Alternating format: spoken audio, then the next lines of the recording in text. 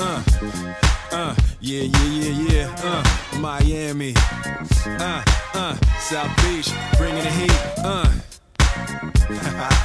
Can y'all feel that? Jig it out. Here I am in the place where I come let go. It is Sportsnet Today. I'm Josh Elliott Wolf. This is the theme song of Sportsnet Today, by the way. Josh Elliott Wolf here with Israel Fair. Hello. Co-hosting. How's it going? Good, man. Good to be here. This will be fun. Yeah, I'm like how many different co-hosts have you had in the past 2 or 3 weeks? So I did a week with Bick in the morning. Yep. I did a handful of shows with Randeep. All right. Now we're doing this, and next week I'm doing a show with Jamie, and I also did a show with Sat before he went on his much-deserved vacation. Yeah, no, he really needs it. He had 2.5 weeks off and came back for 2 weeks. Now he's gone for 2 weeks. That's how it's going to go for Sat. We got a lot to get into today. We're going to have Tim Leiper on next segment at 11:30. Going to talk some Blue Jays. Former Blue Jays first base coach, a part of that 2015-2016 team. We're going to talk a bit about that, how it relates to the current team. We'll get into that. Also, the Mariners and Julio Rodriguez. Woo, if you're a Mariners fan, you're happy today. Yeah, signing an extension very early. I don't know, maybe too early. We'll get into that. I wonder what it means for other players, too. The Jays sweeping the Red Sox. Also, I don't know if you heard, Doug McCallum has been making news. Surrey's in the headlines. Is he campaigning or something? I don't know. But we'll talk a bit about that. He was on the morning show today. Things went about as you might expect for Doug McCallum being on with Halford and Bruff to talk about a 60,000-seat stadium in Surrey. If you have any thoughts on any of that, text in 650-650, Dunbar Lumber text line. It is the smart alternative. Visit Dunbar Lumber on Bridge Street in Ladner or Arbutus in Vancouver, online at dunbarlumber.com. I forgot to introduce Ben. Ben's back. Basketball Ben, hello. How are you doing? Good. How are you? Great. You're back recently from I'm back. A European trip. I am. I had some fun with the family, but got back earlier this week, and so excited to be back on Sportsnet today / tonight / whatever time we do. Really just depends on the time of the day. 24/7, baby. Let's go. Sportsnet 24/7.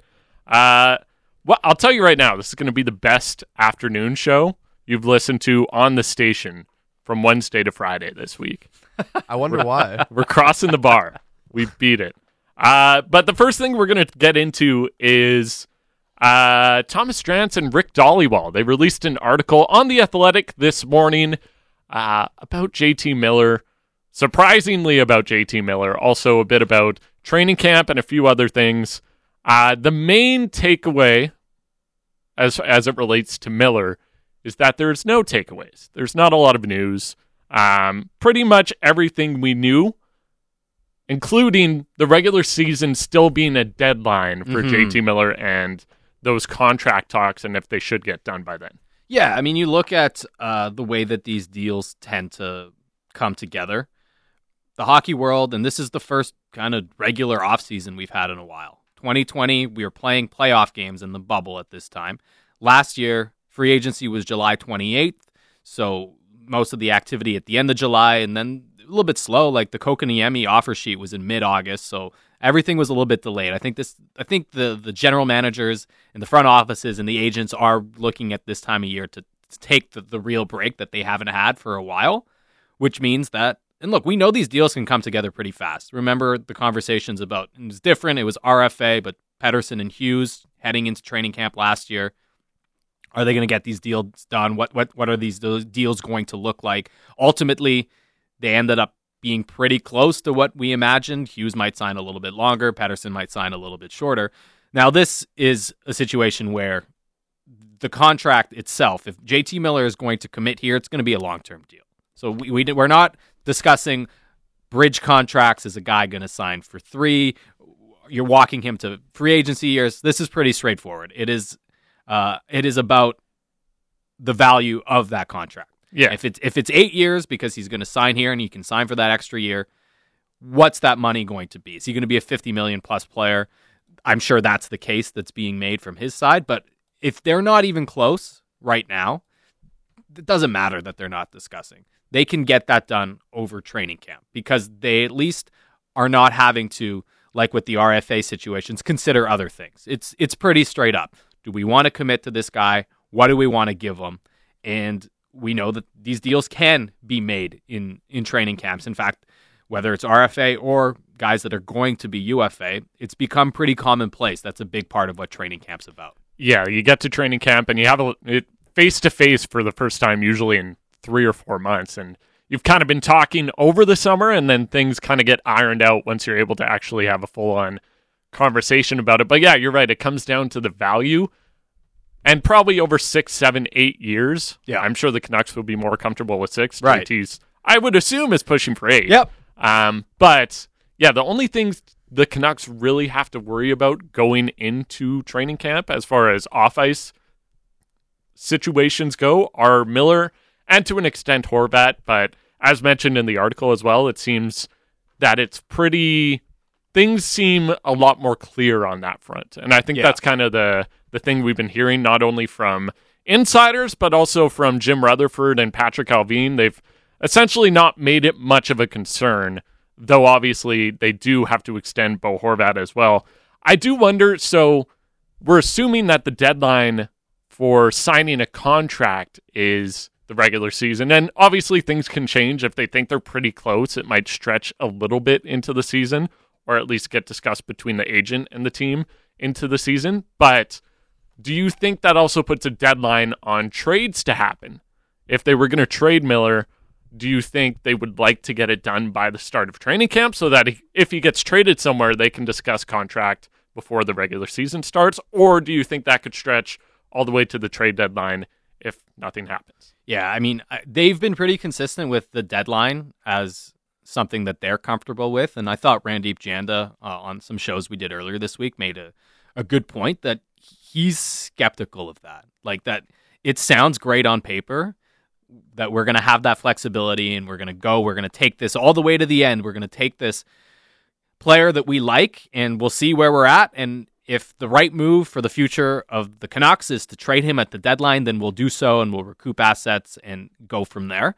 It is so much easier in practice or in philosophy than in practice. Like it just doesn't tend to happen. So I do think that if there are going to be renewed trade discussions, and it's been quiet on that front too, that would probably be something preseason. And what I find interesting there, and JT Miller's a different player than this player that I'm about to bring up, but I imagine that the deadline is also the same for Patrick Kane, as the Blackhawks will hold on to him and see if the market grows. But that if there's a team, the rumors out of Edmonton that the Oilers are really interested in getting Patrick Kane, and they'll have to make some things work from a cap perspective to get it done.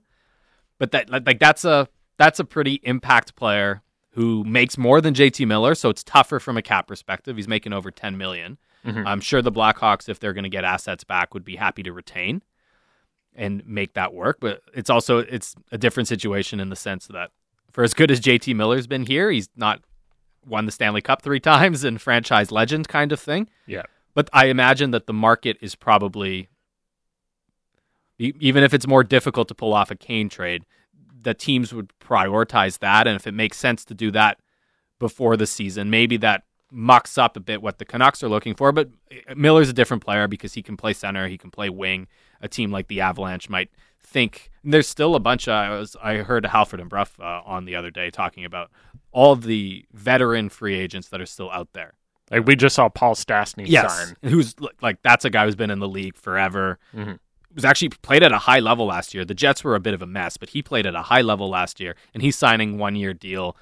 Teams are still trying to fill out those spots, and it is probably that pressure point of training camp through preseason before the regular season starts, of teams deciding whether or not they're comfortable with the group that they have in place or if they need to make that move. And I feel much more comfortable saying that that's a possibility in the way that the NHL business is done today than it was 10 years ago, because we're so used to these high-end RFAs not signing before the season and these contracts getting dragged out and players being 1 year before UFA and that being a huge conversation. And it's interesting, Josh, that you bring up like the Horvat one where, okay, people thought that was going to get done quickly.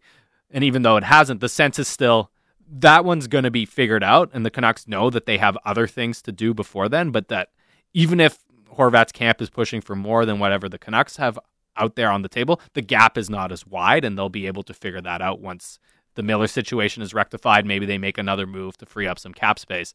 Whereas the Miller situation, from the way that it's being reported, is, yes, there's maybe a little bit disagreement on the years, 6, 7, 8, and the money. Is that going to be 7.5, 8.5? Miller, based on what he's done, look at the contract Tomas Hertl signed in San Jose. He's never had a 99-point season, and he signed a contract that's 8.25, or just under, or just more than that. I think 8.1 something. Yeah. 8 plus. Let's call it 8 over plus. 8. Yes. For a guy who's not produced anything near what JT Miller did last year, and is, I think, the same age. He's 6 months younger. Mm-hmm. So it's that he's got that to stand on. And Miller's going to push for that, and I don't blame him. Yeah, and the thing Satyar Shah has always said is it comes back to total money. And I know a lot of people here look at the AAV and they're trying to fit in, see how that fits in, because from a fan's point of view, that's kind of the main concern is year to year, how much can you add to the team? And that's why the AAV matters a little bit more. But if you're a player, and like this makes a lot of sense, you don't care how much you're getting paid per year.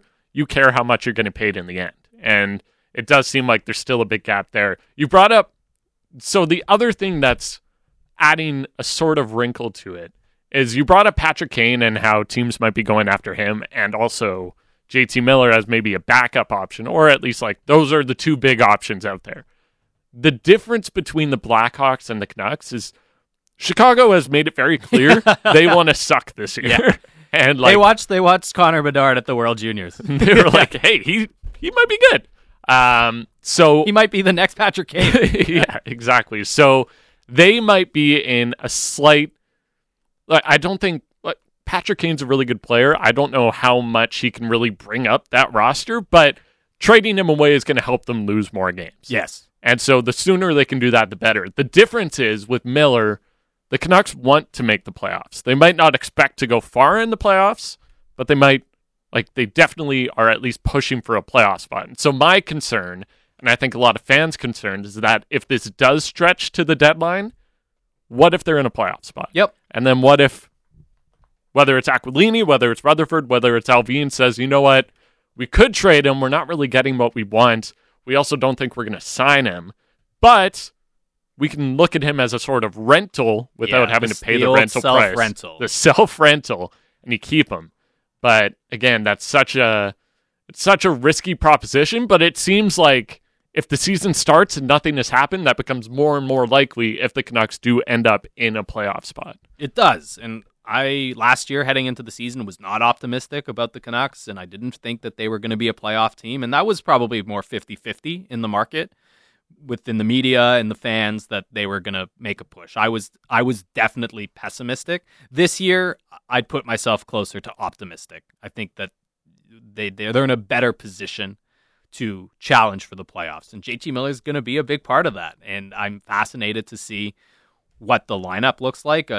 You mentioned that in this article on The Athletic by Drance and Dollywall, there are some notes about training camp and what training camp might look like under Bruce Boudreau, and talk about, it's going to be heavily systems oriented, and that is going to decide, or probably have a huge impact on what the lines look like. Is Miller going to start the season at center? All of those conversations, which will then in turn have an impact on what the contract negotiations are. It's going to be different than Travis Green, which we got to know. We're heavy on conditioning, the famous bag skates. Fitness focus. Don't ask Oli Levy about it. Oli Levy, love them. Yeah. So that's the other thing from that article is the training camp stuff.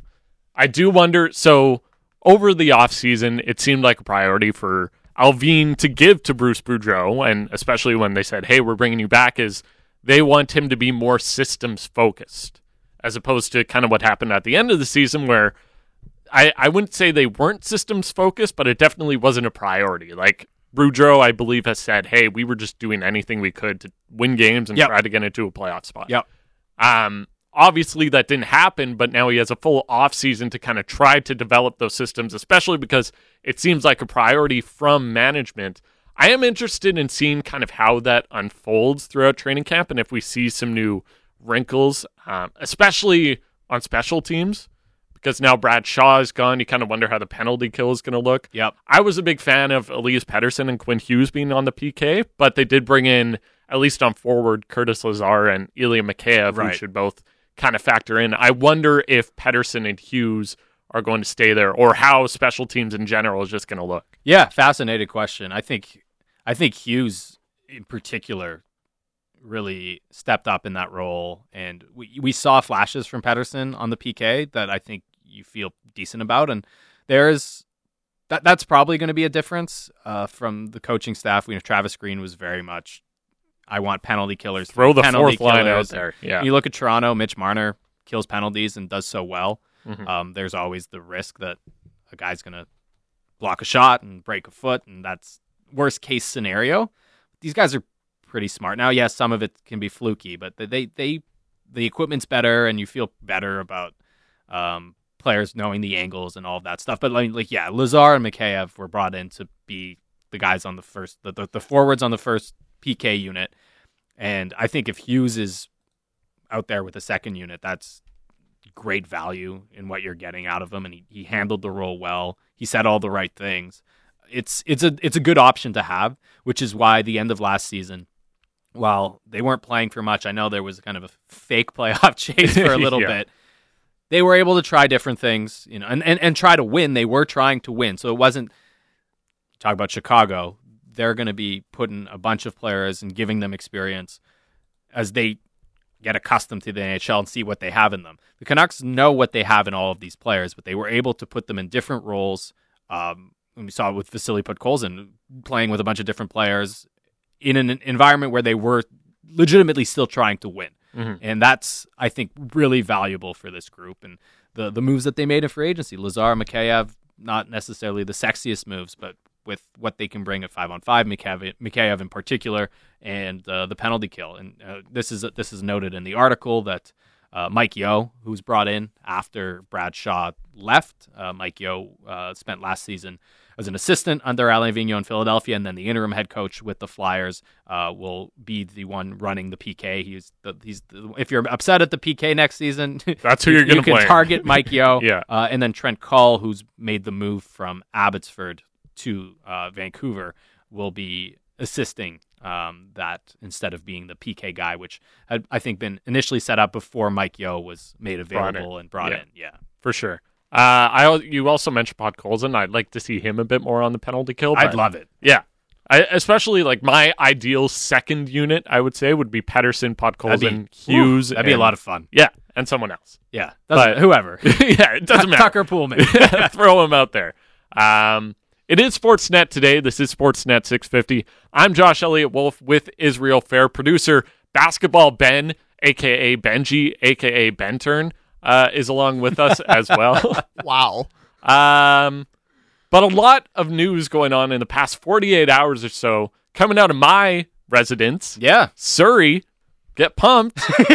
60,000 seat stadium, according to Doug McCallum. He was on the morning show this morning, and I was listening to it on my way in, and the main takeaway was that there doesn't really seem to be a plan.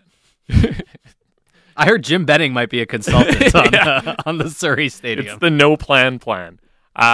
Text in 650, by the way. Any thoughts you have on whether it's a stadium, whether it's the Canucks, whatever you have on your mind. It's also Friday, so usually we have Mailbag Friday on Canucks Central, and we did it quite a bit on the People Show. We also usually have Confession Friday on the People Show. Shouts to Randeep Janda. Shouts to Randeep.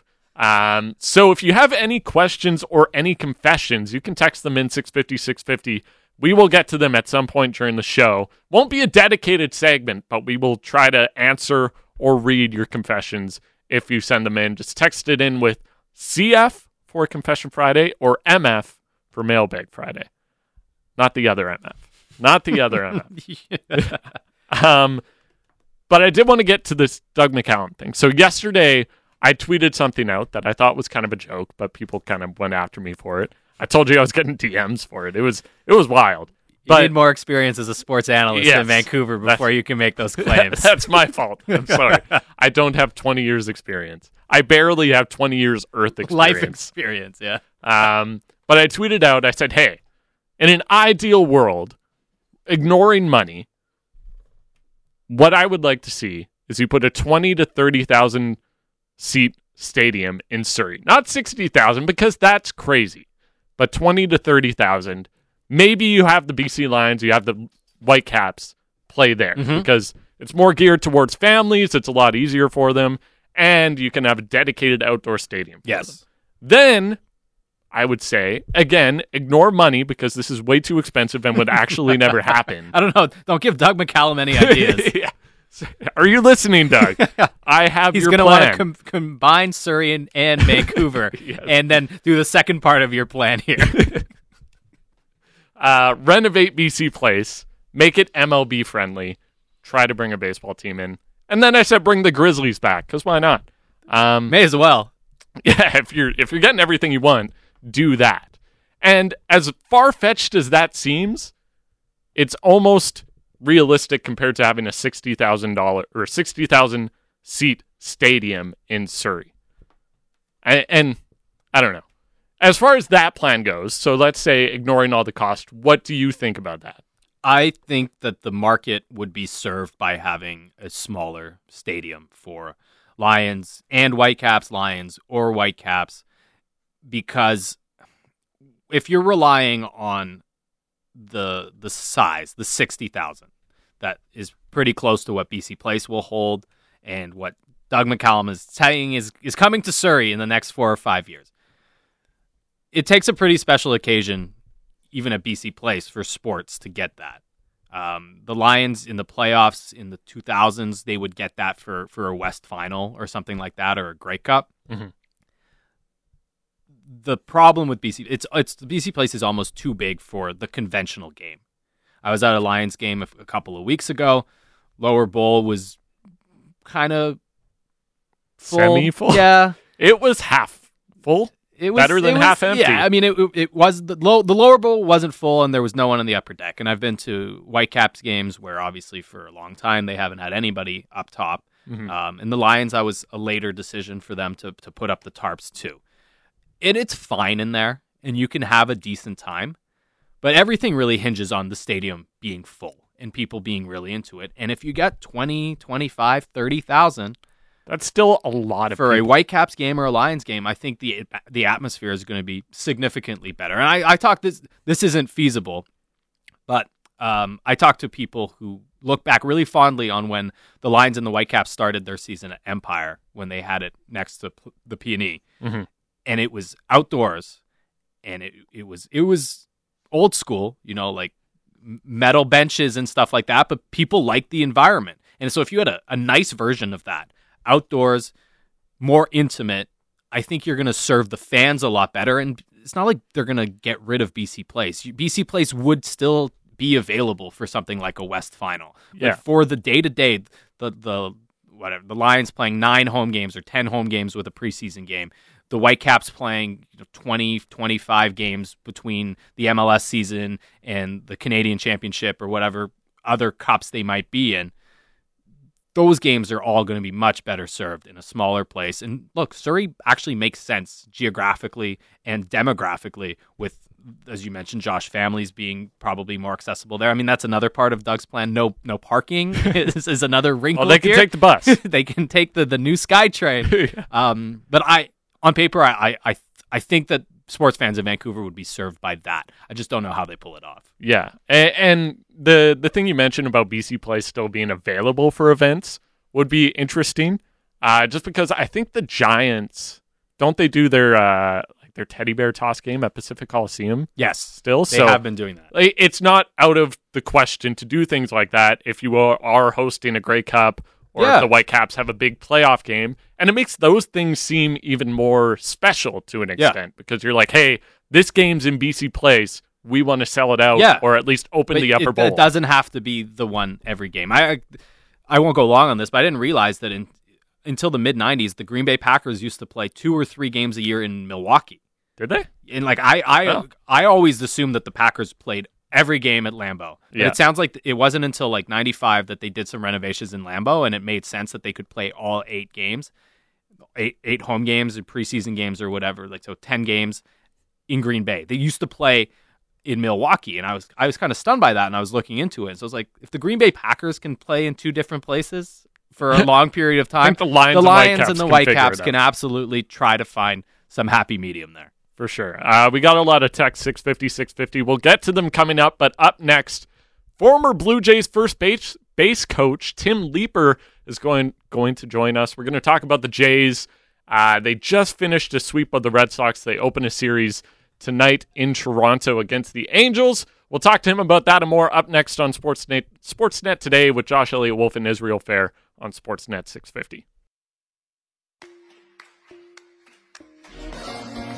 Baby, I like your style. Grips on your ways, front way, back way. You know that I don't play. Streets not safe, but I never run away, even when I'm away. It is Sportsnet Today. I'm Josh Elliott Wolf with Israel Fair. Today, we're here till 1, and then you're going to get a heck of a lot of baseball. It's going to be a C's nooner at the Nat. Then you're going to have the Jays and Angels, and after that, Mariners and Guardians. So lots of baseball. That's awesome. I love baseball on the radio. So do I, but as someone that's... because I worked the Mariners and Jays game yesterday, and I was monitoring our text line. People do not like baseball on the radio. They're not a fan. But enough people like it that we're going to play the games. Yeah, and different. Also, I was on vacation. I was on Bowen Island for a couple of weeks ago, and my evenings were spent watching the ocean, listening to the Mariners on the radio, and having a beer. It sounds super fun. I loved it. Yeah, honestly, whenever I'm driving around and there's a game on, I will open the sunroof, have the game playing. It feels very relaxing. Some people don't like the vibe, though, and I understand. It's fine. We're going to be joined by Tim Leiper in a couple moments here. Former Blue Jays first base coach, was part of the team from 2014 to 2018, I believe, when John Gibbons was the manager. We'll also ask about John Gibbons, who now has Twitter. He's stirring it up. Yeah, he has very old man tweets, though. I mean, yes, he needed 3 tweets to spell his own nickname correctly. That's Gibby.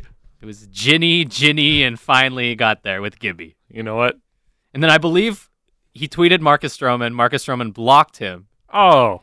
And then found out that it actually was John Gibbons, so unblocked him and said that he would fly him to Toronto to watch his start when he pitches there for the Cubs. What a turnaround. It's been a whirlwind for Gibby on Twitter. Definitely. Let's bring in Tim Leiper, former Blue Jays first base coach, joins us now on Sportsnet Today, on Sportsnet Today 650. Josh Elliott Wolf with Israel Fair. Tim, how are you? I'm good. How you guys doing? We're doing well. Appreciate you taking the time today. We're just talking a bit about the Jays, and I mean, they just finished that series in Boston. What did you think about that sweep? It was, I'll tell you what, from a fan standpoint, which I was a fan, like it was exciting. The last 2 games were unbelievable. You know, it's really hard, and like what they've done in the last week is really incredible. To go into Yankee Stadium and win 3 out of 4, and then with their 3-game sweep in Boston, which is really hard to do, no matter how good you are, no matter how bad they are, whatever the circumstance, like going in your division and sweeping a series is like a really big deal. And it was, I mean, it had everything you could want. It was great. The games were tremendous, and to have them go like extra innings the last 2 days, and then the way it played out last night, like I as a fan, and I go on the West Coast, you're missing it. Like I know you're not up at 3:00 in the morning watching those things, but it was really fun to watch for sure. Before these games against the Yankees and the Red Sox leap, there was a little bit of consternation. I guess it was maybe overshadowed because the Yankees have been struggling so much. But in 2016, with the team that you were part of the coaching staff, that team had its issues down the stretch. It was a bit of a grind before getting into the playoffs. But ultimately, you beat the Orioles in the wild card game, you beat the Rangers in the division series, and you get to the ALCS and play against Cleveland. With the way that the baseball season is and how much of a grind it is, what kind of learning experiences or takeaways can a team, especially a young team like these Blue Jays, take from these stretches where they are struggling, but then show that they can go to New York and go to Boston and beat these teams and play at a high level? Dude, it is such a great question, and those are. It's definitely a building block. I mean, I think the one difference that we had in 16 is that we had been there before, and like even though things, and you look at the end of 16, I don't even remember it being that bad. But when I go back and look at our win-loss record in September, it was a little bit scary, and I do remember going into the last day of the season not knowing that we could even get in, and we ended up hosting a wild card game. But like there was no sense of panic in us because we always believed that we were the best no matter what. And now, rightfully or wrongfully, we believed that we were good and we were going to do it no matter what. Where I think this team is still kind of questioning itself. And here we are, and you make the point. It's best never to get too high or too low because a couple of weeks ago I was on and we were talking about how bad it was, and now you got to kind of temper the fact like how good it is too because there's still a lot of baseball left to play and nothing's a given. But I think that the biggest difference between the two teams is like we knew going in, and this team's trying to find out where they are. And I think they took a giant step forward in their mentality because I think it seems on the outside looking in, there were some really great comments after that Yankee series that kind of like told me that it kind of made me feel they were getting it because a lot of these times these things are said in quiet or in the locker room and they're not said out in public. But when Gosman came out and said, well, like, we weren't the team, we haven't done anything yet basically. And we didn't pay attention to detail, and we haven't done that. And then I think Stripling kind of echoed the same statements, and Teo said that we're playing better as a team. I think that's a team that's maturing and kind of finding their way. And I think there's one thing about setting high expectations for yourself, but there's another thing about going out and doing it. And I think there was they kind of just thought they were good, but they weren't playing good. And I think right now they're finding out that, like, hey, it's really hard to do this. It's really hard to win. And they're finding out and they're respecting the fact that how difficult it is, how difficult a challenge it is, and they're playing and they're backing it up on the field right now. Last night's game was just incredible with all the things they did well, like moving runners, pitching out of tough situations, base running. They played a really complete baseball game yesterday, and those are the kind of things that you really love to see in a team that's going to go forward in the playoffs, and those are the things you got to do to win in the playoffs. And the Jays, their recent stretch, so they went 6-1 in their last 7 games. Have you seen anything different from those games compared to what they were doing before when they were kind of struggling a bit more?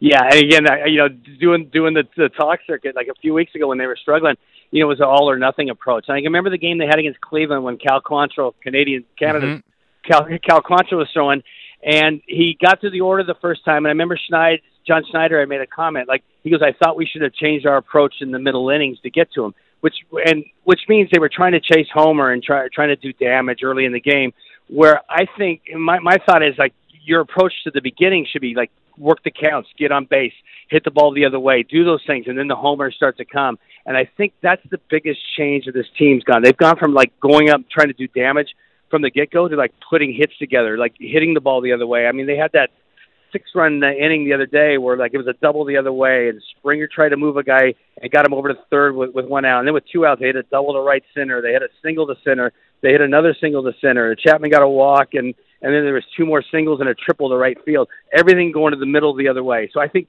if you look at what this team is doing, they're grinding out their at-bats. They're not trying just to chase Homer. I think Chapman even said this the other day. They scored a bunch of runs without home runs. And it's great when you hit home runs. It's a heck of a lot easier to win games when you do it. But in the playoffs, you're not always allowed that opportunity because the other pitching is so good. So how are you gonna beat those pitchers that are good, that locate away, that throw sliders away, try to get you to chase? Is you do exactly what they've done over this past week. And they hit singles, they hit balls the other way, and then all of a sudden you get a big hit, somewhere in the middle of there that drives in 2 or 3 runs. So I think that's what they're doing, and they're playing really good defense. I mean, Chapman oh, man. Put on a clinic like the last few days on defense. And, having Jackie Bradley in there to cover when Springer's not in there, like, that doesn't hurt at all. And the other thing was with Springer, like, keeping him healthy and seeing what a catalyst he is for the offense. I mean, they're doing everything right now. And that's what you want to see. And you got to continue it because you got it. Like, it looks like a really soft spot in the schedule here with the 3 teams that they're playing coming up. But that's the kind of ball you want to continue to play, and they're not out of the woods yet. I mean, they got to this next 9 days should be, on paper looks really easy, but it's doing those little things that they just did over the past 7, which is going to show you whether they get it or they don't get it. And I believe that they understand what they need to do right now. In 2016, your rotation was so solid with Sanchez, Estrada, Happ, Stroman, and when the Jays have gotten some results here, they've had Gausman pitching well, Manoah pitching well, and the guy that's been unheralded for a lot of the year, but when he's been good for them, he's been really solid, is Ross Stripling, who's come back off of injury. His last 2 starts, he goes into the 6th inning. He's given up 1 earned run over those 2 starts, and he's been really good. And part of that, and some of the conversation, I guess, is Zach Greinke was talking to Stripling and said that the Jays had figured out how to use Stripling and concluded that with that they don't let him face the order a 3rd time through. Obviously, if the Jays are going to push, they're going to need a guy like Stripling to continue to pitch at a high level. Is that the right sort of strategy for a guy like him, a veteran pitcher who's got ability, but he's not a prototypical ace? He's not Justin Verlander or Max Scherzer that you feel comfortable putting out there for as many innings as they want to pitch. Is that something that's going to be part of the equation for the Jays as they try to manage their rotation down the stretch? I think it is, because the big question right now, like, who's the number 3 guy? And if you look at Stripling's like 7 or 8 starts, like it's been dominating, really, to be quite honest with you. And the one thing I really like about it is, like, the 2 games ago was the changeup. He kept on the changeup and he was locating it and they were swinging over it. Well, I think this last game the team started adjusting to the changeup and he threw a lot more fastballs than he did. So those are the kind of things that you need to show that you can get outs with different pitches and pitch to different game plans and execute pitches to get through the order the 3rd time. So, like, it's like low hanging fruit to say, hey, a guy can't get through the order the 3rd time, and because the numbers just actually back it up. But he's also figuring out ways to do it. And like you mentioned, the first 2 guys in the rotation with Manoah and Gausman, they can go 3 times through. You don't ever really doubt that they can do that. But I think, he's showing the ability, Stripling's showing the ability to be able to do that right now. So, it's going to be a real interesting call going into the playoffs. Like, who's your number 3 guy? Is it going to be Barrios? Is it going to be Stripling? And Stripling's making a really strong case that it could be him, because I think that's the one. You mentioned that we had a good rotation. I think we could throw 4 or 5 guys out there that, we really thought they could go complete games every time they went out there. And I think that's going to be a big deal for them going forward. Like, do they have that guy that can do that? And, they do have enough bullpen depth now to like cover some things. If they don't be able to go the 3rd time through the order. So I think you just take it as a game by game basis. The score should dictate whether or not he goes through the 3rd time of the order or whatever. But he's really done a good job, and it hasn't been a fluke because he's done really well over the past 8 or 9 starts. It is Sportsnet today on Sportsnet 650. Josh Elliott Wolf and Israel Fair joined by Tim Leiper. And you mentioned the bullpen. I wanted to ask about that. And how much of an addition do you think Anthony Bass has been in kind of stabilizing that bullpen and being a big part of why it's improved in the last few weeks? Yeah, I think it's been good, but I also think it's the balance. It's the balance between the starting pitching and the relievers, because they still at the trade deadline they didn't go out and address that the swing and miss guy, and you see how important even like last night with Romano having that swing and miss stuff, going out for the 2nd inning and being able to get strikeouts. That's really important in your pen. I mean, it's given them depth. It's given them a lot of depth, and it's been giving them a chance. The starting pitchers give them a chance not to be overused. So it's like if you use a guy one night, you don't necessarily have to go back to him the 2nd night. And my biggest concern, or not really concern, is like just when you start deploying your closer for multiple innings, which you do late in the season, you do that. Like they're going to it early with Romano. But he's been super pitch efficient, but it's also like those guys aren't used to going to 2 innings. Like that would be my biggest area of concern, like going forward, looking at this right now, is like are we trying to do 2 innings with him too much? Because you want him strong going into the playoffs and definitely in the playoff series where going 2 is probably going to happen. That's the biggest thing. But again, they've done a nice job with the depth. Again, I think them not having the swing and miss stuff is something that's going to like play at some games going forward. The Jays have the Angels this weekend, and then the Chicago Cubs with a familiar face, Marcus Stroman, making his return to Toronto. What's your interest in seeing the Stro Show pitch against the Blue Jays? It'll be entertaining, and Nat Effin Bailey comment. Yes, a classic. Which I every time I talk to Raspadaddy now, I always open. That's my opener with him. Nat Effin Bailey. But it's going to be great. I think he lives for those moments. The whole thing you just talked about on Twitter, like I was kind of following that the one day that he blocked Gibby. It made me laugh. It was funny when I reached out to guys. Hey, I said Stro blocked Gibby. Everyone said he obviously didn't know. It was Gibby. But that's great. But it's going to be great. It's going to be a fun weekend. I know Stro lives for that stuff. And, there was all the things that kind of overshadowed what a great career he had in Toronto, like at the end. Like, this guy's a competitor, and, like, he loves that stage. And if you're a fan going out to a game and going to watch him pitch against his old team, which he wants to go out and just absolutely shove against them, especially to get to beat the front office probably more than he wants to beat the team. Like, that's going to be entertaining, and it's worth the price of admission, no doubt.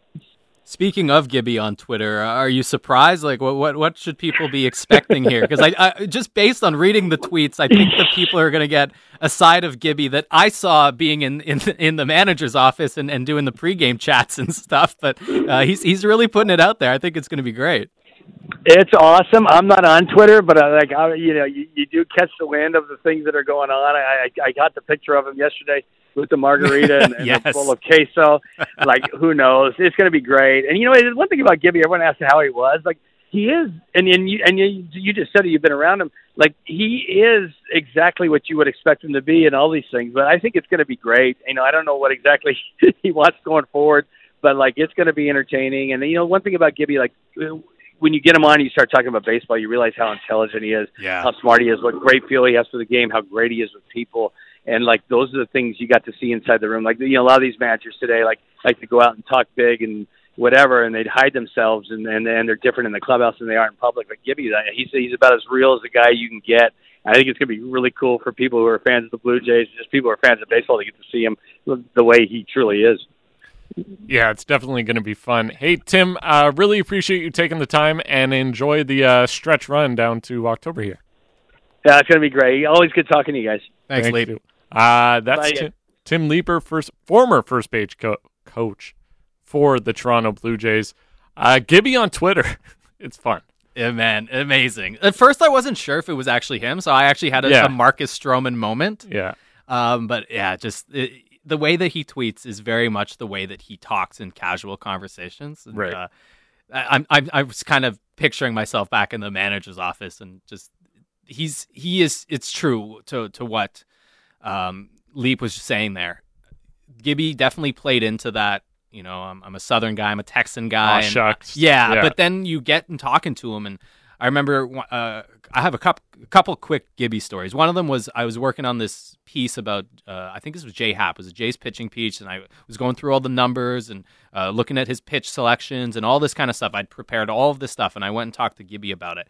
And without looking at any of the data that I spent hours poring over, he knew exactly the pitches that Happ was throwing, what he was doing with the baseball, what was different, how he was attacking different guys, and which pitches he was throwing, why he was throwing them, and I was like, obviously he's a major league manager, and I didn't have quite enough sports analysis experience at the time, but I was like, that's a major theme across our show today. I was like, oh my god, like this guy he's been around the game so often, so much that he can just look at what J-Happ's doing and know exactly what he's going to do next. And it was a really eye-opening conversation. That was earlier in his tenure. That was before the playoff year. So this would have been like 2014. And then 2017, the last year that I covered the team full-time, was the one major disagreement that we had. And it's interesting that it comes up because it was about third time through the order. So what Ross Stripling is going with happening with him right now, the way that they're managing his innings. The Jays were playing in Seattle, and Joe Biagini was being made into a starter. And there came a point in the game where he was pitching well. I think he'd only given up one run over 6 innings. They get into the 7th inning, and it's the third time through. Mm-hmm. And the decision was made by John Gibbons to keep Biagini in the game. He ends up giving up 2 runs. They lose the game. And by then, the season was more or less over. I think this was in July, and they had a horrible start, so they weren't really in the mix. But if they were going to make a push, they couldn't afford to lose games like that. Yeah. After the game, I asked him, hey, what are your thoughts on third time through? Is that something that you think about? And he gave me a really angry answer about, yeah, you can look at all these stats, but doesn't mean anything, blah, blah, blah, blah, blah, blah. And in the column that I wrote that night, I actually defended the third time through because I said it is very easy for us to sit here and say, look, a guy like Ross Stripling, a guy like Joe Biagini, they shouldn't be facing the lineup a third time through. They're not an ace. No, they're not the top pitchers in the league, and there are ways to manage those guys, just like the way that Leiper was saying what you see with Ross Stripling. Obviously, he's a major league pitcher. He's a good pitcher. You don't pitch against 2 teams in your division give up one run over 13 innings and not be good. But it's the consistency that's not quite there, and you have to really manage that. And I defended Gibby because I also said you have to take into account that the night before, the bullpen had to come in early, so they didn't have the same sort of bullpen depth that he would normally had. He tried to get through an inning. It didn't work out. Yes, the math says the third time through for a certain caliber of pitcher makes sense, blah, blah, blah. But he really gave me a look, and he quoted Teddy Roosevelt, former American president, he has a quote about being the man in the arena, and it's very easy for the outsiders to say what you should do, but when you're the one making the decision, you have to live with it. And the next day, and I wasn't upset with him at all, the next day he found me on the field and he apologized for what he thought was maybe a bit confrontational. And I told him, look, hey, I actually defended you in my column. I have to ask the question because that's a statistical thing. And that's what happened. Yeah, that's the story of the game. You kept the guy in, the runs came in, and the math tells you probably should have taken him out. And he kind of sheepishly grinned and said that he would have the media relations teams get the column for him so he could read it. But he wanted to say, like, hey, no hard feelings, whatever. Right. And that I think that, like, that's the kind of guy that he is, and that the fans will be served by having him on Twitter. And yes. To Leap's point, I don't know exactly what he's trying to get out of this. I know he's promoting a podcast and he's involved in some other endeavors, but he's also going to be on Tim and Friends on Sportsnet later today. Yeah. So he's making the rounds, and he over the course of his Jays tenure really became a beloved figure. Especially because he was a guy in 2015-16. Yeah, and like he had some ups and downs in his first time as manager, and then in the early days in 2013, that team was supposed to be good, and they weren't, and a lot of people went at John Gibbons, and he's stayed consistent the whole time. Maybe as he got older, he relaxed a little bit. He wasn't trying to fight players like he did with Ted Lilly in the 2000s, Yes. and those instances, Shea Hillenbrand, like he was a fiery guy, and you see that, and that's what I experienced in some degree when I asked about Joe Biagini in third time through. He has that passion, he loves the game, and he really knows what he's talking about. He doesn't need. I think the guys like him that have been around the game that way, and Tim Leiper is the same. He's been around the game forever. He's coached for Team Canada at the World Baseball Classics. They don't have to look at a player for an hour to figure out what they're about. They have that mindset, and they can pick things up so quickly. Like Leiper, first base coach, and also was the outfield coach, and he would be the one in charge of putting guys where they're supposed to be. And so he worked with Kevin Pillar when Kevin Pillar was making all of those catches, and he knew exactly where he needed to put Kevin Pillar on the field to make those catches because they've been around the game so much and they've seen so much baseball, and they're smart about it. And I think it's cool that a guy like Leiper can come on the radio and talk to us about that stuff, and that for Jays fans, John Gibbons is going to be airing it out on Twitter with his, as you said earlier, Josh, some dad tweets thrown in there as well. Yeah, I think a lot of people, especially when it comes to baseball, they just view coaches as guys that are like, hey, do this and hope it works out. And there's a lot more there's a lot more that goes into it than that. It is Sportsnet today. There was more baseball news, really big news coming out of Seattle. Julio Rodriguez signing an extension with the Mariners. He's going to be there for a while, and we're going to talk about it next segment. We'll also get into a little bit more on the Canucks and a bit. We'll also do Don't At Me at 1:20, and we'll also take your confessions for Confession Friday. Mailbag Friday, we already have a few questions there. We will do that next. It is Sportsnet Today with Josh Elliott Wolf and Israel Fair on Sportsnet 650. Hey. It's a special what's happening to all my soldiers over there in Iraq. Everybody right here. What you need to do is be thankful for the life you got, you know what I'm saying? Stop looking at what you ain't got. Start being thankful for what you do got. Let's get it to him, baby girl. Hey. That's right. Sportsnet Today. Josh Elliott Wolf. Israel Fair. Trying to hit it. Producer Ben Bazran. Sportsnet Today. On Sportsnet 650. Yes. Woo! Woo! That was a good one. Yeah, that was good. I think we needed a little less build-up. All right, But I don't control that. Well, yeah, fair enough. I'll do better next time. Can you ask the producer of the song? It is Swiss Beats? Yes, please. It is Sportsnet Today. Josh Elliott Wolf, Israel Fair. We were just joined by Tim Leiper. We talked a lot of Jays. We're still going to talk baseball right now. I know people love the baseball talk. We're going to talk baseball. Julio Rodriguez signing a really major deal in Seattle. Huge. With a lot of options. Yes. There are a lot of options. Jeff Passan, ESPN MLB insider, lays out the contract in a 5-tweet thread. There are 5. He needs 5 tweets to explain. That's 4 too many tweets. What this? It's not a straight up. Hey, like when JT Miller signs or doesn't sign, wherever he ends up signing. If it's with the Canucks or it's a free agent, it's going to be JT Miller signs an 8-year contract for $55 million, and maybe there's something. Oh, and he can get. There's a player. Oh, I don't like. No, that's it. That's it. He has a no trade clause. Yes, maybe that might be it. But this, starts with. There's a lot to digest on Julio Rodriguez extension with Seattle, per ESPN sources, all from Jeff Passan. The deal could be for 8, 13, 16, or 18 years. So right there, 4 lengths are possible based on that's options. Too many lengths. Right, because you think, okay, there's going to be player option. It turns out there's a player option and a club option. The short version is that the guarantee for Julio Rodriguez is $210 million. Mm-hmm. For 8 years. Yeah. And if it maxes out, if he plays 18 years, so that would go till 2040? Yeah. Whew. He would get $470 million. Now, for it to go 18 years, it all hinges on MVP voting. Jeff Passan concludes the tweet with saying that the likeliest outcome is that he plays for them for 16 years through 2037, and will make at least $320 million.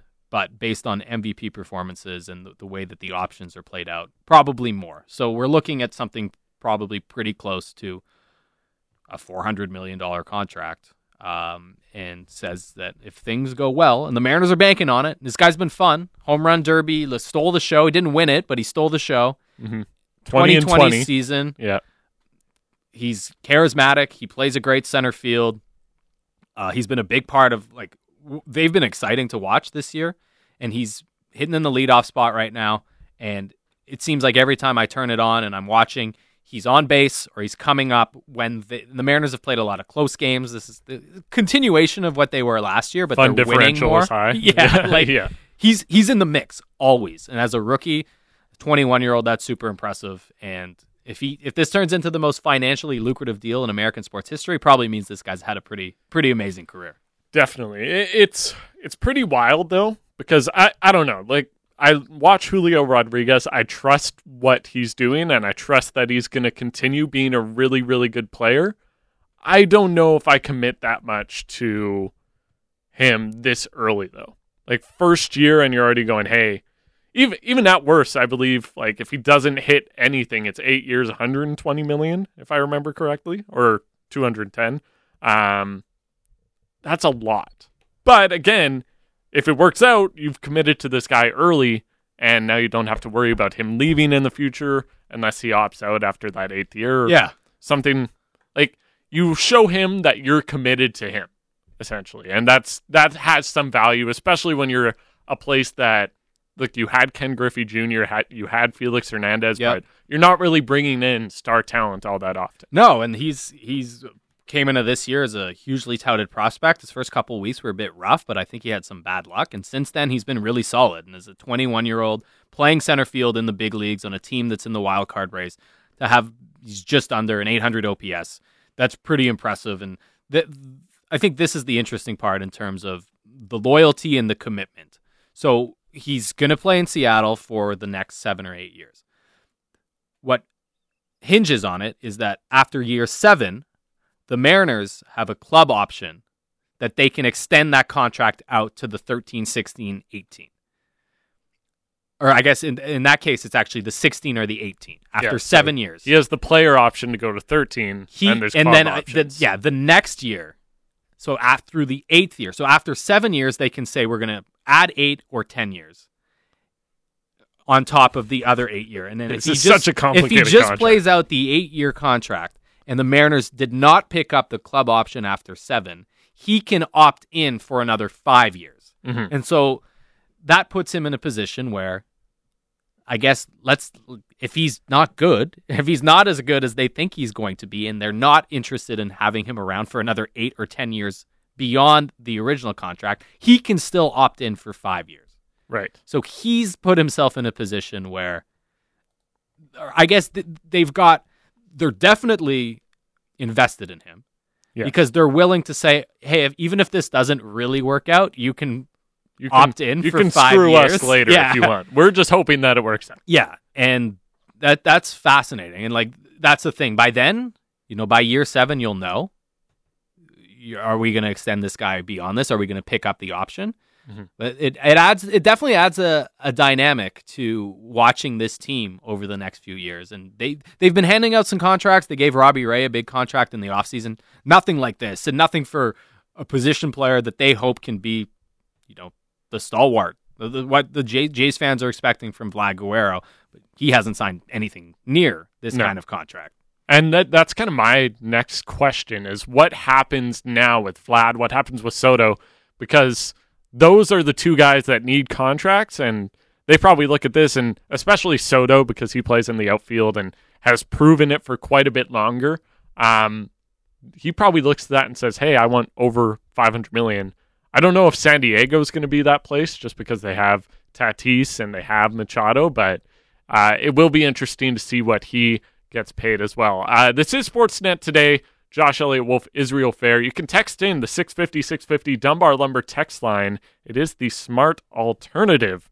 Visit Dunbar Lumber on Bridge Street in Ladner or Arbutus in Vancouver online at dunbarlumber.com. Okay, so we're going to get to Don't At Me at 12:20 today, so get those in. Also, like I said earlier, it is Friday. Usually on Fridays, we do a mail, but like throughout the afternoon on the station, there's usually the People Show. In the Canucks season, there will be Canucks Central. But they usually have the mailbag. They usually have Confession Friday. So we're doing it all in this 2-hour show because after this, we're going right into baseball for the rest of the day. So we do have a confession that I was going to get in. We got it earlier in the show. Yep. I can't say who it's from. I almost said who it's from. They say, I haven't been to work on time for 2 years, but because I'm the first one in the building, no one can call me out on it. That's a pretty minor confession, I think. Yeah. I mean, that's kind of normal. Yeah. If I was the first one in a building and I knew I could still get my job done in the amount of time that I have left in the day, even if I'm late, I would do it. Yeah. I think that's fine. You get by on this one. Yeah. I mean, I've had the reverse, which you don't. I know you've worked some of these late night overnights, but in radio, you don't really have the benefit of this. But when I was working in a newsroom, I would be the last person in the newsroom. Right. And I would leave early and walk home, which was about 30-minute walk from the office, and finish my shift from home. So I wasn't leaving the office. My shift would go either ended at 11 p.m. or midnight, depending on the day. And I was the last one there, so I would leave sometimes at 10, and I would go walk half an hour and set up my computer at the office, so I would at least be home already when my shift ended. Yeah. Statute of limitations is up. That was like 10 years ago. You're still doing your work, though. Yeah. And then there was no one else there, so it's not like I needed to be there for meetings or to be. I was like, the lights would actually at this newsroom, the lights would go out at 10 p.m. So if I stayed to work till 11 or midnight, it was in darkness because it was a huge building that the lights were controlled by like master control. So the lights went out. I'd be sitting at my computer. I would just be sitting by myself in this massive newsroom. The only light from my screen computer illuminating your face, and that's it. That's tough. That's like a horror movie. So you're saying there were no 10 o'clock meetings in the dark? No 10 o'clock meetings in the dark. Dang. Yeah, the only time I would have something similar is when I was doing updates. But everybody did this. If you were doing the evening updates and all the games had ended, you just kind of pre-record and you can just dip. So I would do that. Sometimes I would leave like 2-3 hours early though. Yeah, I don't work there anymore. It's fine. Well, I still work in the building. I guess they could they could call me out on it. But I got the job done. That's all that matters. Especially because I would do this. So my shift used to be I would do sports updates for News 1130, now City News 1130, Right. and Sportsnet 650 when we had updates. Mm-hmm. I would do it from 1 p.m. to 10 p.m. on Saturdays, sometimes later if games went to overtime or whatever. But then I would come in Sunday morning and I would do 9 a.m. to 3 p.m., which is a relatively quick turnaround, especially because you kind of have to come in early to get your updates ready. So usually if I could dip out early on Saturday nights, I would dip out early on Saturday nights. We got a few questions for mailbag as well. These are all from Discount Dracula. The first one, sports related. Who is the best Pavel all time in the NHL? The best Pavel in the all-time NHL. So I think it comes down to two. Datsuk or Bure. Yeah. Yeah. I would say That's a great toss-up. I would say Datsuk. That's where my head is going. My heart's obviously going Bure. Bure, yeah. I mean, offensively, if it was purely offense, like Datsuk is also obviously still really, really good. Yeah. But I would say Bure. Yeah. But then Datsuk, 60-goal seasons. Yeah, Datsuk had the all-around, like, the elite two-way forward capability. I feel like his legacy is actually kind of underrated. Not to jump on another segment that's very popular on Overrated, the show. underrated. Overrated. I think That's Datsuk's a lot of people's legacy favorite segment. is underrated right now. I totally agree. Yeah. We don't talk about him why at don't we all. talk about him? Like, why don't we talk about him? He was so good. Red Wings fans love him, but yeah, outside of Detroit, like, I mean, he wasn't flashy off the ice. Like, it's not like you had stories about him. You know, even like someone like Henrik Lundqvist. It's like, oh, he's handsome. Like that's his legacy. He looked good in a suit, and he played in New York, and he was on the cover of magazines. Like, Yeah. Datsuk had none of that. no. He was just a guy who was really good at hockey and then just went home. Yeah. Yeah. Definitely, yeah. I would still say Datsuk. It's definitely a conversation, though. It's a toss-up. I think a lot of people in Vancouver would jump to Bure, but NHL-wide, probably Datsuk. Next question. If your favorite deceased musician did a hologram tour, would you go to the show? I feel like this is weird without music. Can you get the mailbag music? If you can. Thank you, producer Ben. I'll find it. Thank you. If you did, so if your favorite deceased musician did a hologram show, would you go to the show? So like I don't a think Michael so. Jackson No. situation. Uh, There's the music. no. It still doesn't change my answer. All of a sudden I'm in. The music started. I'm feeling a little jazzy. The thing is, all my favorite musicians are alive. So, I don't know. I don't think so either, because it would feel cheap. Like, I would just be like, I'm Yeah, I don't watching think a I'd be screen. impressed by it. Yeah. Yeah. It would depend on the price, maybe. But I don't think I would want to go to like, I would maybe watch it on TV, but I wouldn't want to go to, like, BC Place to see a hologram. Yeah, I don't know. The hologram part makes it eerie for sure. Almost as eerie as a newsroom that's dark at 10 p.m. Yeah, if close. I was there and a hologram of like Tupac was hanging out, like I'd be like, yeah, cool. Like let's bang some California love or something. Yeah. I would go to like a concert, let's call it, or like a DJ set that's geared like, let's use Tupac as the example. Yeah. If BC Place was like, hey, we're gonna have like a Tupac night and we're just gonna play a bunch of cool Tupac songs, but we're not gonna have a hologram. I might be more interested in that. The hologram, I'm kind of like, just play the music, because I enjoy the music. Obviously, the person's not there singing, so You're not fooling me. The sound is coming from somewhere. But do you think if the hologram was so good, like initially you'd be like, hey, you know what? This is weird. I'm seeing through this. I'm not into it. But then as the concert goes on, maybe you just kind of buy into it a little bit more and you enjoy it and you think the guy's actually there. I don't know. I would have to see. Holograms would have to come a long way. Definitely not the, did you see the, I'm blanking on his name, at the Field of Dreams game. Harry Carey. Yes. That one was weird. Yeah. Didn't like that one. Yeah. That was a no for me. Next question.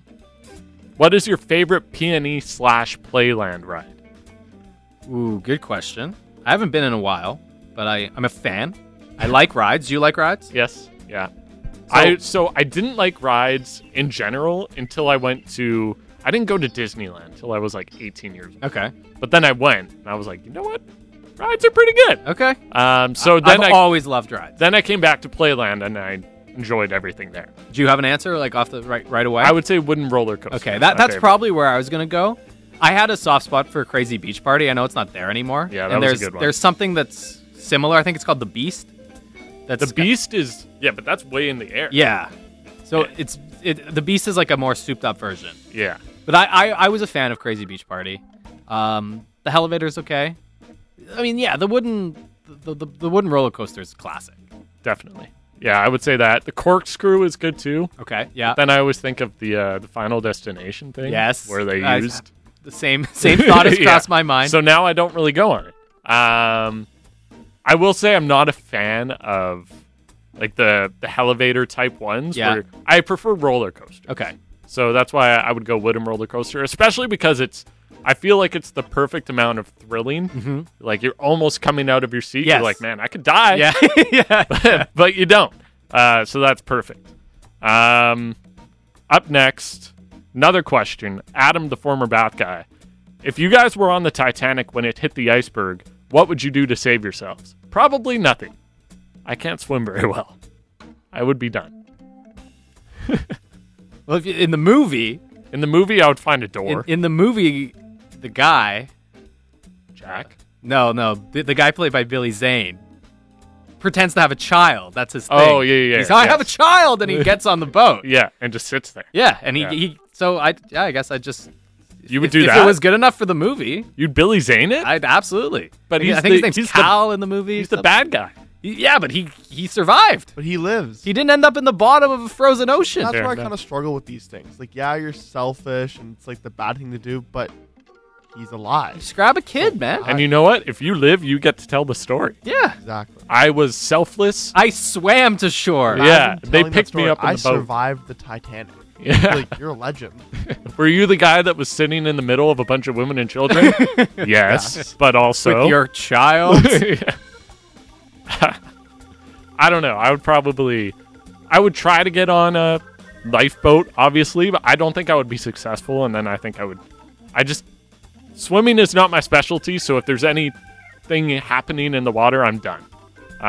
Especially if it's cold, as it was cold in the Arctic. Up next, There's icebergs. There's icebergs just everywhere. This text from Avtar, it's kind of interesting. So you know how in the playoffs a lot of teams they'll sell tickets to watch away games in their home arena? Sure. So we get this text. I would much rather watch a sports game being played in an away city hologrammed in my home. I've thought venue. about this before. Yeah? I've even thought about like if we're gonna reach a point in technology where you can like have the hologram somewhere in your home. Oh. That Like would the be cool. hologram like at on your bat? table? Yeah, see it that way. That I would be interested in. That would be cool. I'm also the guy. Have you seen those? I think they do them a lot in basketball, actually. Like the diagrams that move of players on the court. I will watch those where it's just like it's just a little dot, and it's just like Steph Curry goes to the corner, and then it's like another little line of a pass, and then the thing goes in. I watch that. So a hologram version of that sounds amazing. Yeah, that's a hologram step up on Steph that. Curry. When Kawhi Leonard came back to Toronto in his first game as a member of the Clippers, I was going to school in Toronto. I went to the game, and what they did for the intro was they hologrammed his footsteps for the Oh shot yeah. that was Philly, cool. and they put his footsteps onto the thing, and then Yeah, all the way that's to the cool. corner, and everyone's just going crazy. That's not right? creepy. That's cool. I'm like, No. if it gets like that, where you can kind of do a hologram similar to that, like that's interesting. There's definitely a line, though, where it does get creepy, but if you're doing stuff like that, that's really cool. I do think, hologram, I would go to, let's say the Canucks were in the Stanley Cup Final, they were playing in Boston, whatever, and they were like, hey, we're going to do this hologram on the ice. You're going to see through the players, you're going to tell that it's a hologram, but also it's going to slip your mind at some point because you're going to be so into the game. I would pay to watch it. I would also assume the tickets would be cheaper too. I don't know. The Oilers, I believe, were charging like $100 in the playoffs for people to do that in Edmonton this year. Not obviously not Just to hologram, watch on a just screen. to watch on the screen. Yeah, That's tough. $100 for $100. Yeah, Yeah, that's gross. you can like rent a movie theater for that and Yeah. watch it on there. That's also fun. I miss when, because I think Cineplex would do that Yeah. when the Canucks were in the final. Mhm. Anytime a team goes to the final, brands kind of hop Yep. on. Yes, let's do Don't At Me. So we only have a few minutes, but let's do Don't. We're fitting all the Friday This segments. is just like there's a blender. It's a hodgepodge. Okay, we're doing Don't At Me on Sportsnet today. Usually on. Oh my goodness. I'll wait. You can try again.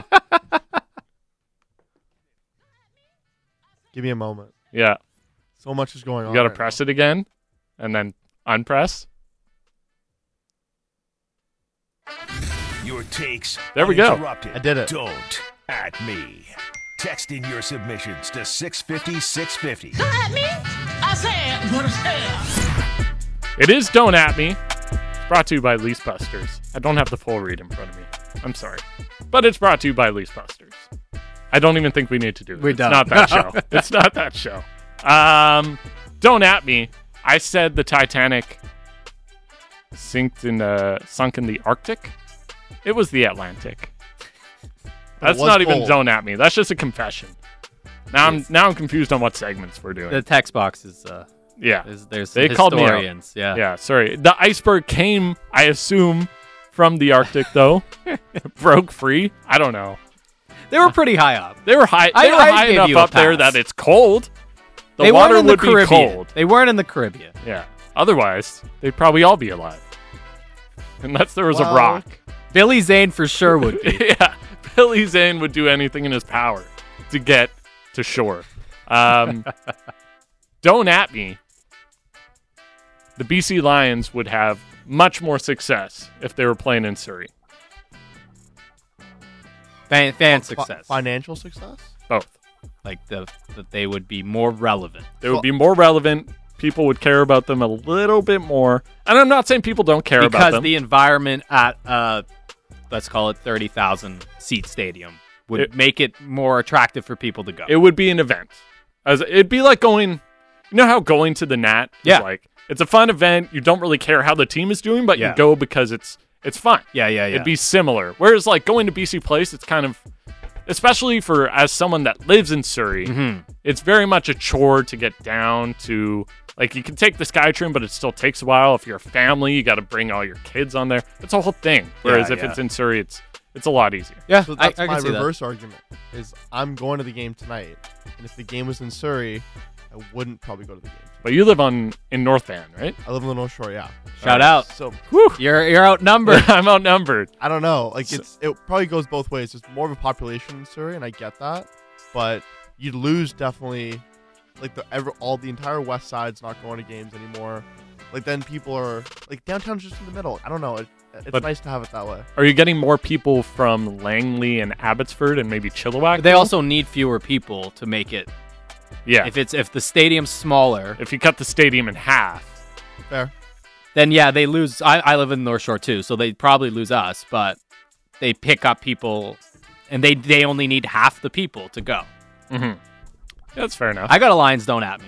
Oh It man, has to do with tonight's game. we are going to talk Lions next. Don't time, at me. too. The Lions are winning tonight. The Lions are winning The tonight. Lions are winning. Nathan works out. It's a really crappy injury and crappy timing because they were really building some momentum. Talking about relevance, popularity. I tuned in the last 3 weeks. Love to watch it. They're going to win tonight. They're going to beat the Riders. All right. Rivalry night. It's BC Place. Dang. Will it be? How many Riders fans are going to be there? A lot. A lot. Like this. Like I go to my family's from Saskatchewan, so they bleed green. Yeah.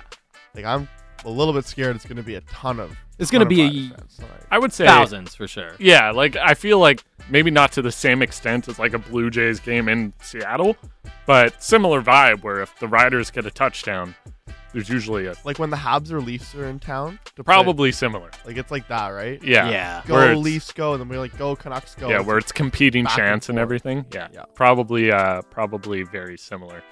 I do think I don't know their defense has been really good this year. It's not unrealistic to assume they're going to win, even without Nathan Rourke. And then everybody buys in completely. They can win without the best quarterback in the league. Don't at me. This is from the text line. Bill from Buffalo.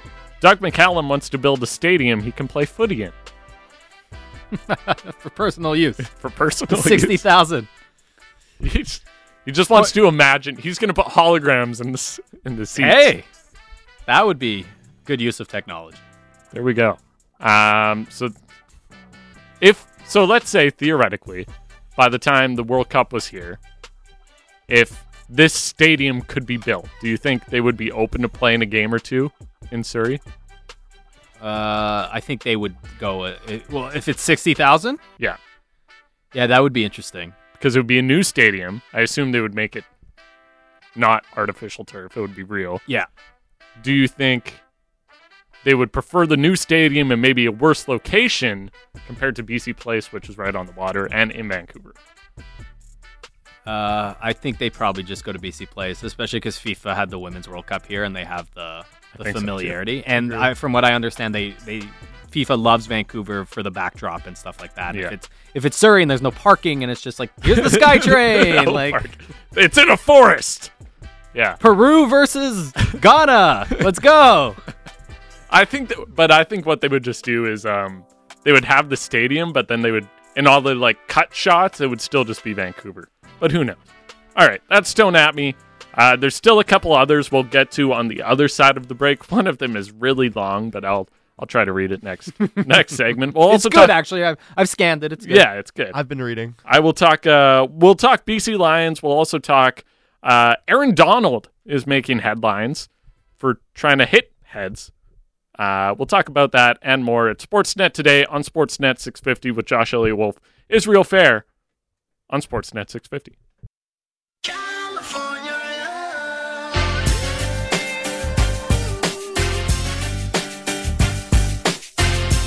Sportsnet today, Josh Elliott Wolf, Israel Fair, producer Ben Bazran. So one thing we like to do on Sportsnet today, and I know you're usually on the People Show. You're usually on more important shows than this one. I've done my fair share of Sportsnet today. Yeah, fair enough. Sportsnet today, Sportsnet tonight. Usually on the weekend, though. Yeah, you've hosted quite a few shows on the weekend. Lots of 4-hour shows on the weekend. Lots of fun on the weekend. But what we do 4 hours of fun. 4 hours of fun. What we like to do is we rate Ben's music throughout the show. So usually it's 2 hours, so we kind of give him a ranking out of 4. So today I would probably go 3 out of 4. I think you've been going to Miami a little bit too much. It's a crowd pleaser, though. It is. He started dancing. Well, he hasn't heard it. I've heard it. That's what I mean. Probably 2 or 3 times now. You're a regular host. He's trying to make an impression. Yeah. The new guy. He's like, I got to pull out the big guns. Where's Will Smith? I mean, California Love just put it over the top. Well, Yeah. California he said Love was a Tupac, hit. California Love in the last segment, Yeah. and I was like, well, now I know what to play. I'll give you that one. And the Tupac holograms here as well. Oh! I'll take 3 out of 4. That's 75%. Yeah, you know what? It's still a good day. I only had one critique. Are you a tough grader? Do you get 4s? He's a tough. I've not. You've never gotten a 4? I think I've given you a 4. Last time I got 2. Lena was a bit tougher than me. Lena gave me. That doesn't surprise me. Yeah, Lena's Maybe very gave me tough. 4 one time. Yeah. Well, we'll see. Getting a 4 from Lena is that's like a 7 out of 4 for me. Was it because you were playing some deep cuts, or what was the... She was just like, this isn't the vibe, Ben. And Josh was like, no, it's this 3 out of 4. And Lena's like, 1. Whoa. Yeah. Lena's like, why did you play Jason Derulo? I was like, I don't know. Had to go and think about it for a bit. I did say we are going to get to a couple Don't At Me's from the 650 Dunbar Lumber text line that we did not get to last segment. By the way, it's Friday, but we are the only afternoon show today. Same as the last 3 days. There's been no afternoon show besides this one. Lots of baseball. Lots of baseball. There's still going to be more baseball. Don't worry. We are playing baseball. Nooner at the Nat coming up next on Sportsnet 650 at 1 o'clock. And then the Blue Jays and then the Mariners. I believe. I would need to double check the Mariners one, but I believe we are carrying that game. Either way, lots of hours of baseball. But because it is the only afternoon show, we're mixing everything together. So we're doing Don't At Me, We're doing Confession Friday if you have one, and Mailbag if you have any questions. So the Don't At Me, so we have a short one, then we have a long one. So Marcus and Gibson's Don't At Me, only thing better than free Canadians tickets is getting the day off to watch the game. That does sound pretty great. I wish the weather was a little bit warmer. Yeah, it's going to rain tonight. Yeah, but hopefully the rain holds off until after. Yeah, after I mean, that's the thing. The Nooner at the Nat is just a seminal part of Vancouver summers. Yes. It's like, if you get the day off, maybe you can cut out early for the 1 o'clock start. Yeah, take if you a get half the day. day off, you can have your first beer at 1, and you're in a socially acceptable place for that because you're watching a ball game. Yeah. You kick off the weekend, and in that there's a reason why it's popular. And so, look, Marcus and Gibson is onto something. And we've been missing it for the last couple years. Yeah. And I think there's only a couple weeks left in their season, or a couple homestands left in their season. This is the second last one. Yes. So there's one more in September. Appreciate it. September 11th, I think. Yeah. Because I'm going to the last one, September 9th. I got my tickets. Appreciate it while we have it. September 9th is the last one. So if you're not going today, try to go September 9th because it's going to be lots of fun. You're going to enjoy yourself. I might go, actually, September 9th. I am going to the island. Family reunion. Oh, cool. Fun. Good times. You got to take the ferry. I got to take the ferry in the Gonna sit in cubicle. the cubicle. The best part is, like, my whole family will be on the ferry going that way. So I would be like, hey, I just sorry, gotta go. I gotta do my fantasy football research. This is a longer Don't At Me. So this one's from James in Ocean Park. It's good, though. It is very good. So I'm going to read it out. Don't At Me, but in respects to that 60,000 seat facility, I'd say Mayor McCallum has not gone far enough and is being too conservative. What really needs to happen is, yes, a multi-purpose expandable stadium with a retractable roof, but also around that complex needs an e-gaming entertainment facility, a movie theater, club, casino, hotels to accommodate, new restaurants and outdoor dining spaces, water parks, skate parks, really the whole shebang. My point is create an entertainment hub that can be used all year round and for a multitude of purposes, sports just being one of them. Oh, and high-speed rail connecting the Chilliwack-Abbotsford parts to the greater Vancouver region so they could come and enjoy the facilities. The thinking is build it and they will come. So I agree with everything to an extent. I still think the 60,000 seat stadium is overkill, but I fully agree with the rest of it. If it was a 20 to 30,000 seat stadium, again, I really do think Surrey is kind of the ideal spot for the Lions and Whitecaps to play, but there's just nowhere for them to play there right now. So if you are able to develop something like that, and again, 60,000 seats is way too many seats for Surrey, but 20 to 30,000, and you do everything James and Ocean Park is saying here and pretty much make it an entertainment district, Yeah. that would make it really, really enticing. And also the high-speed rail part, as someone that used to live in Chilliwack, dude, that would be amazing. That would be amazing. That's more of a long-term thing, though, but it would be cool. Look, if this is, yeah, exactly. Go all in. The 60,000 seat stadium sounds good, but that's old school. That's 90s. You're trying to get elected in the 90s with that. This is utopia. We're going to the future. Especially in Surrey. Like, look, I live in Surrey. It's growing. I think it gets a bad rap. But as far as nightlife, there's not really much to do there. Well, there's nightlife, but not the nightlife that you would want to bring your family to. Sure. Or just hang out at. But I do think having that whole entertainment district in Surrey is probably a good idea. It might happen one day. I don't think it's going to happen in the short term. We got a few Don't At Me's. A lot complaining about listening to baseball. Yeah. Hey, you know what? I'm sorry. But also, we're going to do it anyway. Don't At Me, you forgot about F1 Fridays. We did not.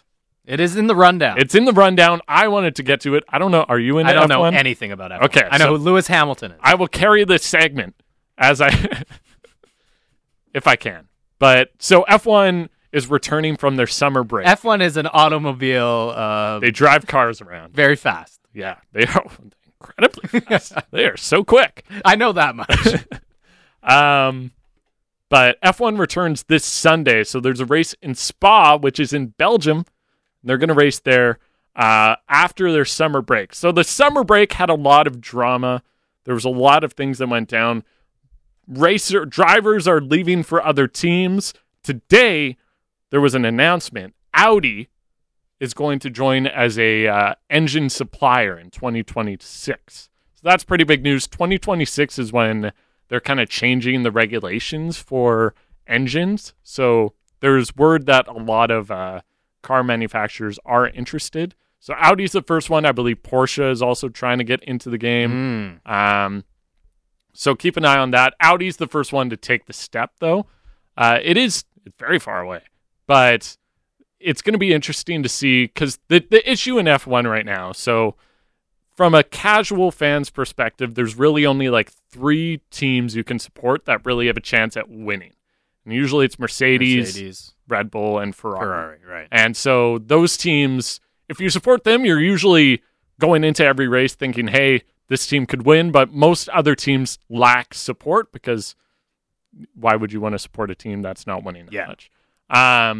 But when companies like Audi and Porsche are coming in, those are situations where if you can add, they're not adding teams, they're joining teams, but essentially it'll improve the midfield a bit and maybe improve some of the back end teams that are just expected to lose every race. If they can get those teams to be midfield teams and those midfield teams to be competing with the likes of Ferrari, Red Bull, Mercedes, that would probably do a lot to help the sport as well. But again, that's 2026. Have you watched Drive to Survive? No? Are you just like fully against it? No, I'm just not that interested. Oh, fair enough. I wasn't interested until I watched Drive to Survive. Yeah, I've heard. I'm too busy watching movies from the 1940s. That's my bag. That's your priority. Yeah, that's my bag. I'm fascinated by the increase in popularity. And it's been pretty wild. It's been interesting because I'm a soccer fan. I'm a Premier League fan and have been for a long time.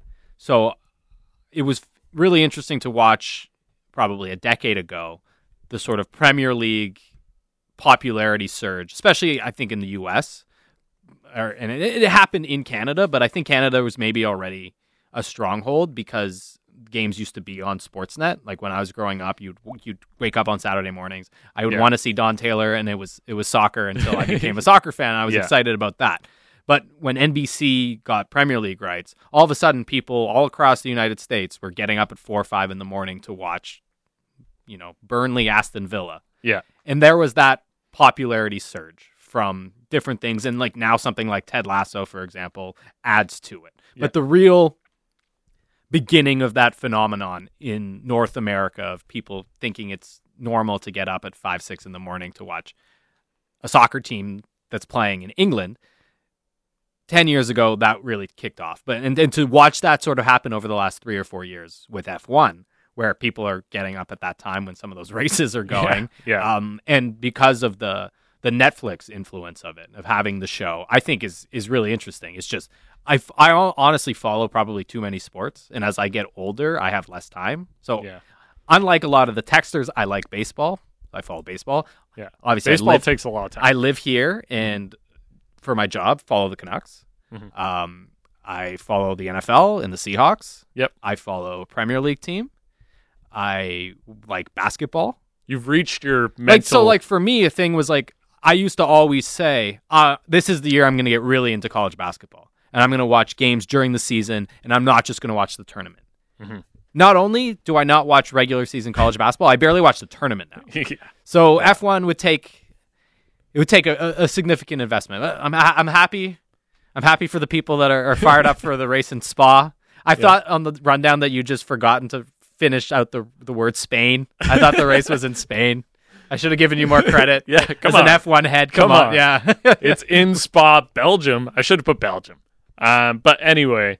The note was for you. I was just looking over your shoulder. It is interesting because I consider myself part of it. Like I wasn't into F1 until I watched Drive to Survive, and then last year I would say I was like kind of into it, but this year I have been like recording. I'm not waking up at 5 a.m. but I record the races. I turn off my notifications on my phone the night before, so I record the races. Yeah, and then I'll probably wake up around like 8 or whatever, And the other nice thing is, so there's one race every week, maybe every 2 weeks, because sometimes they have a buffer in there. The races are only an hour and a half, 2 hours. Yeah. So It's not NASCAR. you don't really have to commit too much time to it. And you can kind of fast forward through if there's like a crash or whatever, you can fast forward through them cleaning it up if you record it. So it doesn't take too much time commitment, and usually the headlines are pretty easy to follow after you've watched the show. But it's like But you're attracted by the drama and the Yes. rivalries and the like you mentioned, like Mercedes, Red Bull, Ferrari, and it's the personalities that do it for Yeah, me, and okay. not the racing itself is entertaining, but and it's all like I think it's like almost absurd what these guys do. yeah, like the amount of speed and G-force they're carrying is like Like pretty- I look at the construction around the station right now, and I'm like, I don't want to drive to the station. And these guys are like, hey, I'll go like 7 times faster and go around corners like that, no problem. Yeah. No, it's pretty intense. No, I feel the same. So every year I'm similar. I'll say, hey, I want to get into EPL this year. Yeah. I'm like, you know what? I think every sports fan probably has at least one sport or like league or something that you're like, yeah, like that would make sense to if I had time. And most people probably never do.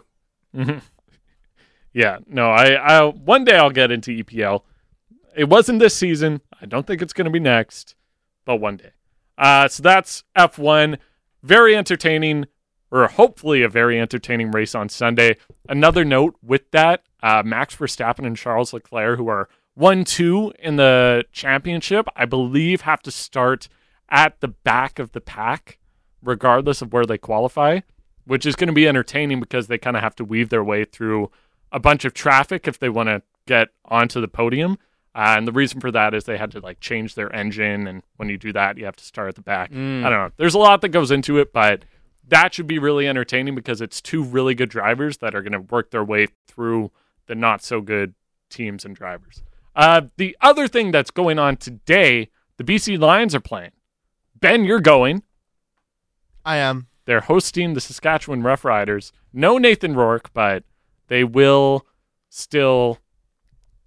Last week, obviously, Rourke got injured in the 4th quarter. Yeah. And so this week, it's going to be a much bigger test. They didn't score any Huge test, points for after Rourke went out, but they obviously shut it down on defense, and they were fine. Yeah. But we It's- think they're going to win. We think they're going to win. Put the Sportsnet Today guarantee. Oh, man, that carries a lot of weight. A 3 out of 4 music day and the Sportsnet Today guaranteed win night at BC Happy Place. Friday. Go Friday. Yeah, it's going to be really interesting to see what comes out of this game. Yeah, I'm really fascinated by that too. Where, look, we'll probably know pretty quickly what it's going to look like with Michael O'Connor and what's the offense going to look like. Because with Rourke, especially the last month, but really for the whole season, it's been gangbusters pretty much every game. I was at the Edmonton game that was here where he broke multiple records in that game, and it was just unbelievable. And then the Calgary game where, yeah, he threw a couple of picks and maybe he was lucky to have not thrown a couple more, but 400 plus yards, game-winning drive, Late everything. comeback win, yeah. Yeah, like there's just been so much there. And with this game, okay, they're competitive. They've improved in other areas, though. It seems like, talking to Don Taylor on the People Show earlier this week, the buzz is, and I had the same takeaway in let's call it fairly limited that I've watched, which has been basically the last month. The special teams needs to be better, and they're obviously not going to be able to get away with that. But if they win this game and they show like, okay, we don't have the big draw, the headliner, the quarterback that people were getting excited about, but we can still win, I could see the momentum continuing. But if it's difficult, if the quarterback play is not even close to that, and they struggle to score points, then I think the look turns to the front office, because now, yes, the original statement was we're hopefully he comes back, but Rick Campbell this week basically said I'm not expecting him back. Mm-hmm. Are they going to go out there and see if they can get a quarterback? Because the Lions have put, I wouldn't say they're all in on this season in a way where if it doesn't go their way, they're going to be in trouble. But new owner, They've tried to drum up some interest. They're doing some of the parties outside the stadium. The team is good. They've invested in other areas of the team, and I mean, we're talking about them. yeah, that ticks another box. Yeah.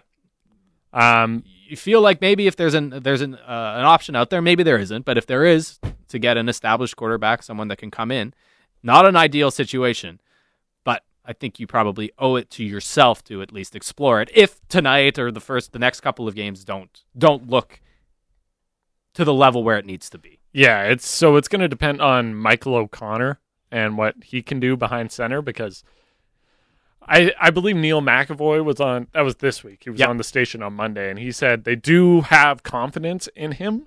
It's going to be, we'll have to see what he can actually do. And again, the Lions defense is good enough that he doesn't necessarily have to do everything that Nathan Rourke was doing, which was kind of, he could carry the team to a win, even if the defense was having an off night, or special teams, like you said, has had its struggles. He was able to overcome that. Michael O'Connor, I don't think it's a super high bar if he was to be that good, but I don't think he needs to be for the Lions to win tonight and for the Lions to continue this momentum moving forward. It's going to be a challenge, but I do think they're definitely capable of doing it with the way their roster is set up. That's pretty much going to do it for Sportsnet today on Sportsnet 650. Appreciate you filling in, Izzy. Yeah, it was fun. Have fun on the morning show. Enjoy the 5 a.m. wake-ups. I almost forgot. Yeah. Yeah, the worst part is when you do I would have to do like a Friday night show or Friday night Canucks game, for example, and then I would have to do, or a Saturday night Canucks game into a Monday morning. Really cuts your weekend short because you got to go to bed early on Sunday. It's tough. I'm an early to bed guy anyway. I'm getting old. Yeah, I didn't want to say it. You're with Jamie, right? That's right. Jamie next week. People Show is back next week, I believe, for the whole week. We're not cutting into baseball as much next week. So don't you worry, text line. We will be back with quite a bit of shows. I believe it is Bick and Randeep next week. So the duo is back together. Bick isn't popping in just when he's on vacation. He's actually working, which is probably good for him. He doesn't have to spend his time needlessly heading to the station, though it was welcome. Thanks, producer Ben. Enjoy the Lions game tonight. Hope they win because you guaranteed it. He guaranteed it. I guess you guaranteed it. We guaranteed it as a team, I guess. Yeah. Sportsnet today. Yeah, you guys are part of this. The Lions are going to win tonight against the Rough Riders. Book it. Up next, it is the Vancouver Canadians. Tyler Zickel on the call. Thanks for listening to Sportsnet today. This has been Josh Elliott Wolf, Israel Fair, producer Ben on Sportsnet 650.